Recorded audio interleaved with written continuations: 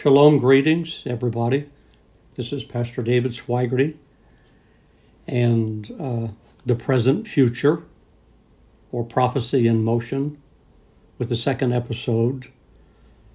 Last episode, I mentioned to you in Revelation chapter 4 that the church was now in heaven, and you read there where John was told to come up hither or come up here, and I will show you the things that are going to come to pass. I mentioned that for this reason. In Revelation chapter 11, we read that same statement being made again in verse 11 and 12, I believe it is, where the two prophets who are prophesying during the first 3.5 years of tribulation are martyred, they are slain, and they lie in state in Jerusalem. And the scripture says that after 3.5 days of lying in state, where the people were able to pass by and view their bodies, that the Spirit of God came in them, and a voice from heaven said, "Come up here." When you do a word study on that statement, those same words are used in chapter 4, in the beginning of chapter 4, that are used here for those two prophets. And the scripture says that when that voice spoke and said, "Come up here," the people literally watched, and no doubt the cameras of the world will be focused on them. When the voice said, "Come up here," the people watched those two prophets come to life and ascend into heaven the same way Jesus did from the Mount of Olives. The same words are used in chapter 4 when John the Revelator was said or told to come up here, as was mentioned in chapter 11. So that is the church being called out of this world, resurrected like the two prophets. So I'll get back to them again another day, but I wanted to let you know that there are more than one scripture to back these things up. As I mentioned in the first podcast, I believe in post-resurrection or rapture before the 7-year tribulation period begins. In chapter 5 of the book of Revelation, we see the church in worship. They're worshiping the Lamb of God who was worthy to take the book that was sealed. He was able to take it, to open it, and to begin to read therein. And we see in chapter 5, the 24 elders around the throne gather with the thrones of heaven, and they begin to worship the Lamb, saying with a loud voice, "Worthy is the Lamb that was slain to receive power and riches and wisdom and strength and honor and glory and blessings." So there is a sevenfold perfection of praise. Blessing and honor and glory, power unto him that sits upon the throne and to the Lamb forever and ever. So they cried out in worship, "Worthy is the Lamb that was slain to receive power, riches, wisdom, strength, honor, glory, and blessings." So we see the sevenfold perfection of praise as the Son of God is now worshipped for being worthy to open the book and to open the seals. When the seals begin to open, they are in succession. They're overlapping. One will start, another will overlap it. The third will come along and overlap that one, and then the fourth. They are progressive. And it's interesting to note that these statistics are old. They're not new. But from some time ago, there was a survey done by an organization, and they asked people, "Do you believe?" And they gave them several things to answer yes or no to. The first one was, do you believe in a physical resurrection? Remember, this is several years ago now. But 54% then said, no, we do not believe in a physical resurrection. They were asked, do you believe in the virgin birth? 56% then said, no, we do not believe that. They were asked another question, do you believe in heaven and hell? 71% said, no, I don't believe that. They were asked another question, do you believe in the deity of Jesus Christ? 89% said, no, we do not believe that. And the final question was, do you believe in the second coming of the Lord? And 99% of those surveyed said, no, we don't believe that. When in fact there are some 316 New Testament scriptural references to the Lord's return to this earth again. But in chapter 5, he's honored because the thrones of the believers are now in heaven, and he's being honored because he was worthy to open the seal that no man could open. And that leads us into chapter 6. When the church is called out of this world, there's a celebration going on in heaven, but things still continue on planet Earth. And the scripture says that the seals began to be open. And John said, I saw when the Lamb opened one of the seals, and I heard, as it were, the noise of thunder. One of the four living beasts saying, come.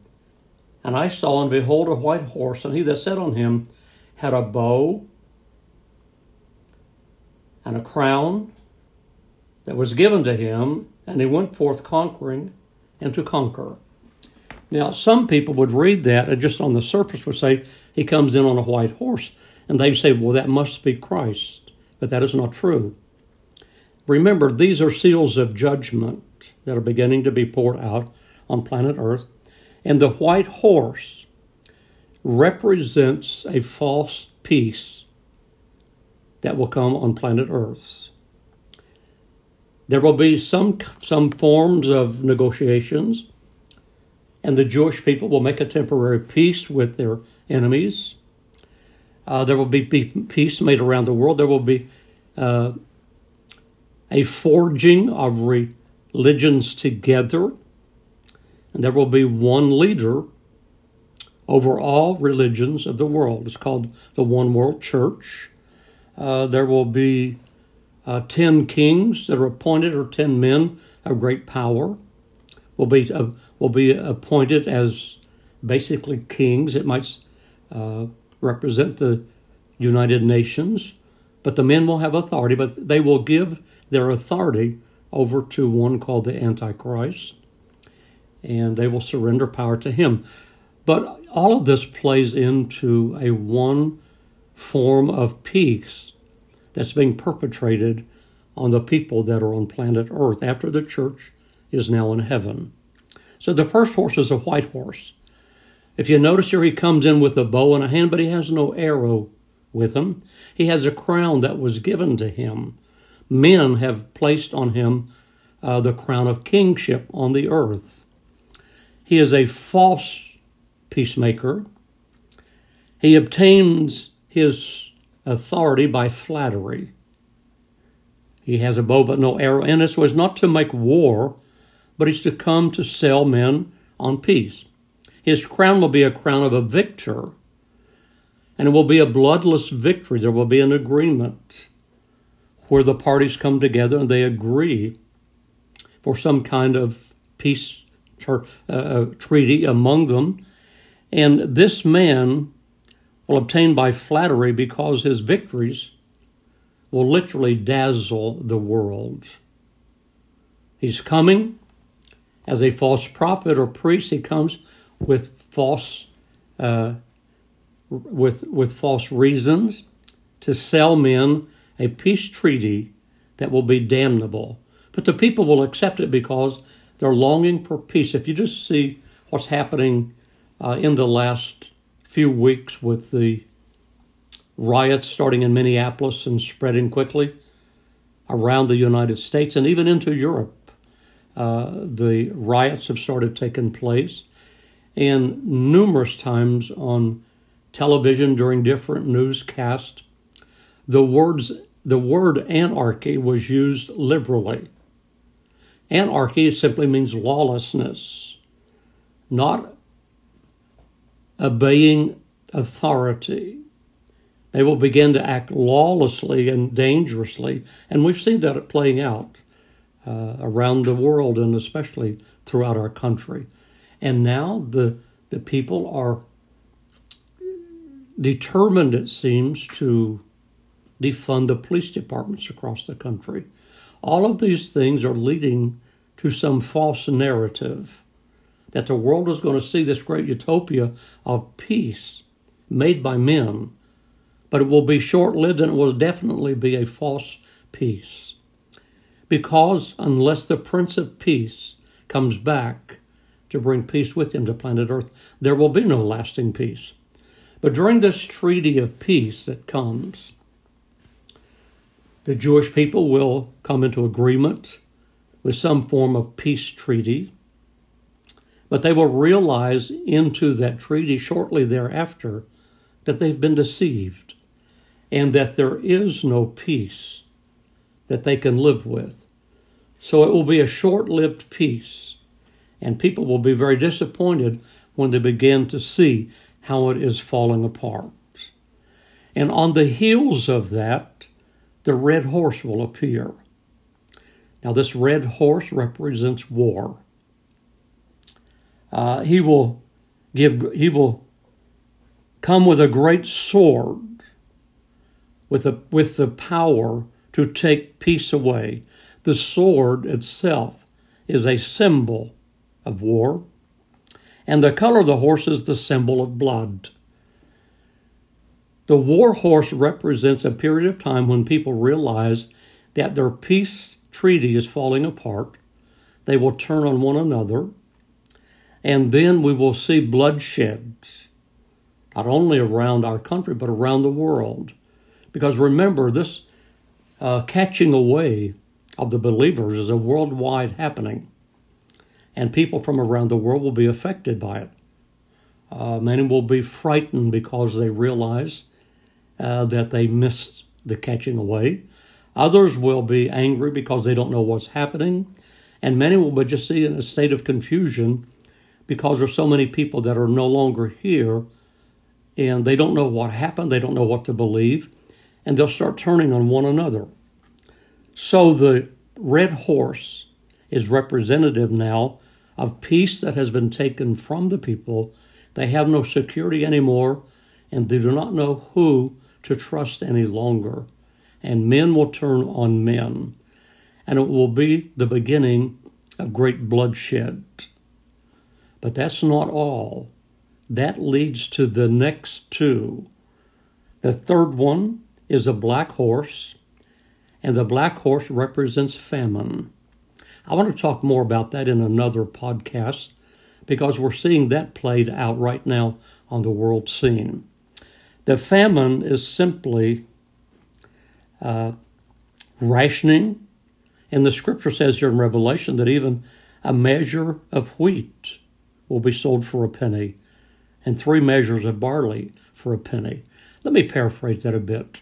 You know, we saw through the pandemic and the mandate to stay in our homes, we saw people hoarding toilet tissue. Now, if you think toilet tissue was a high commodity, there's coming a day when a loaf of bread might be worth $20 or $30 a loaf. That's real famine. And that's what we're facing. That's what the world is facing.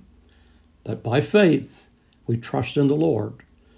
Have your sins covered by the blood of the Lord Jesus. Be prepared and spiritually listen for the trump of God to sound.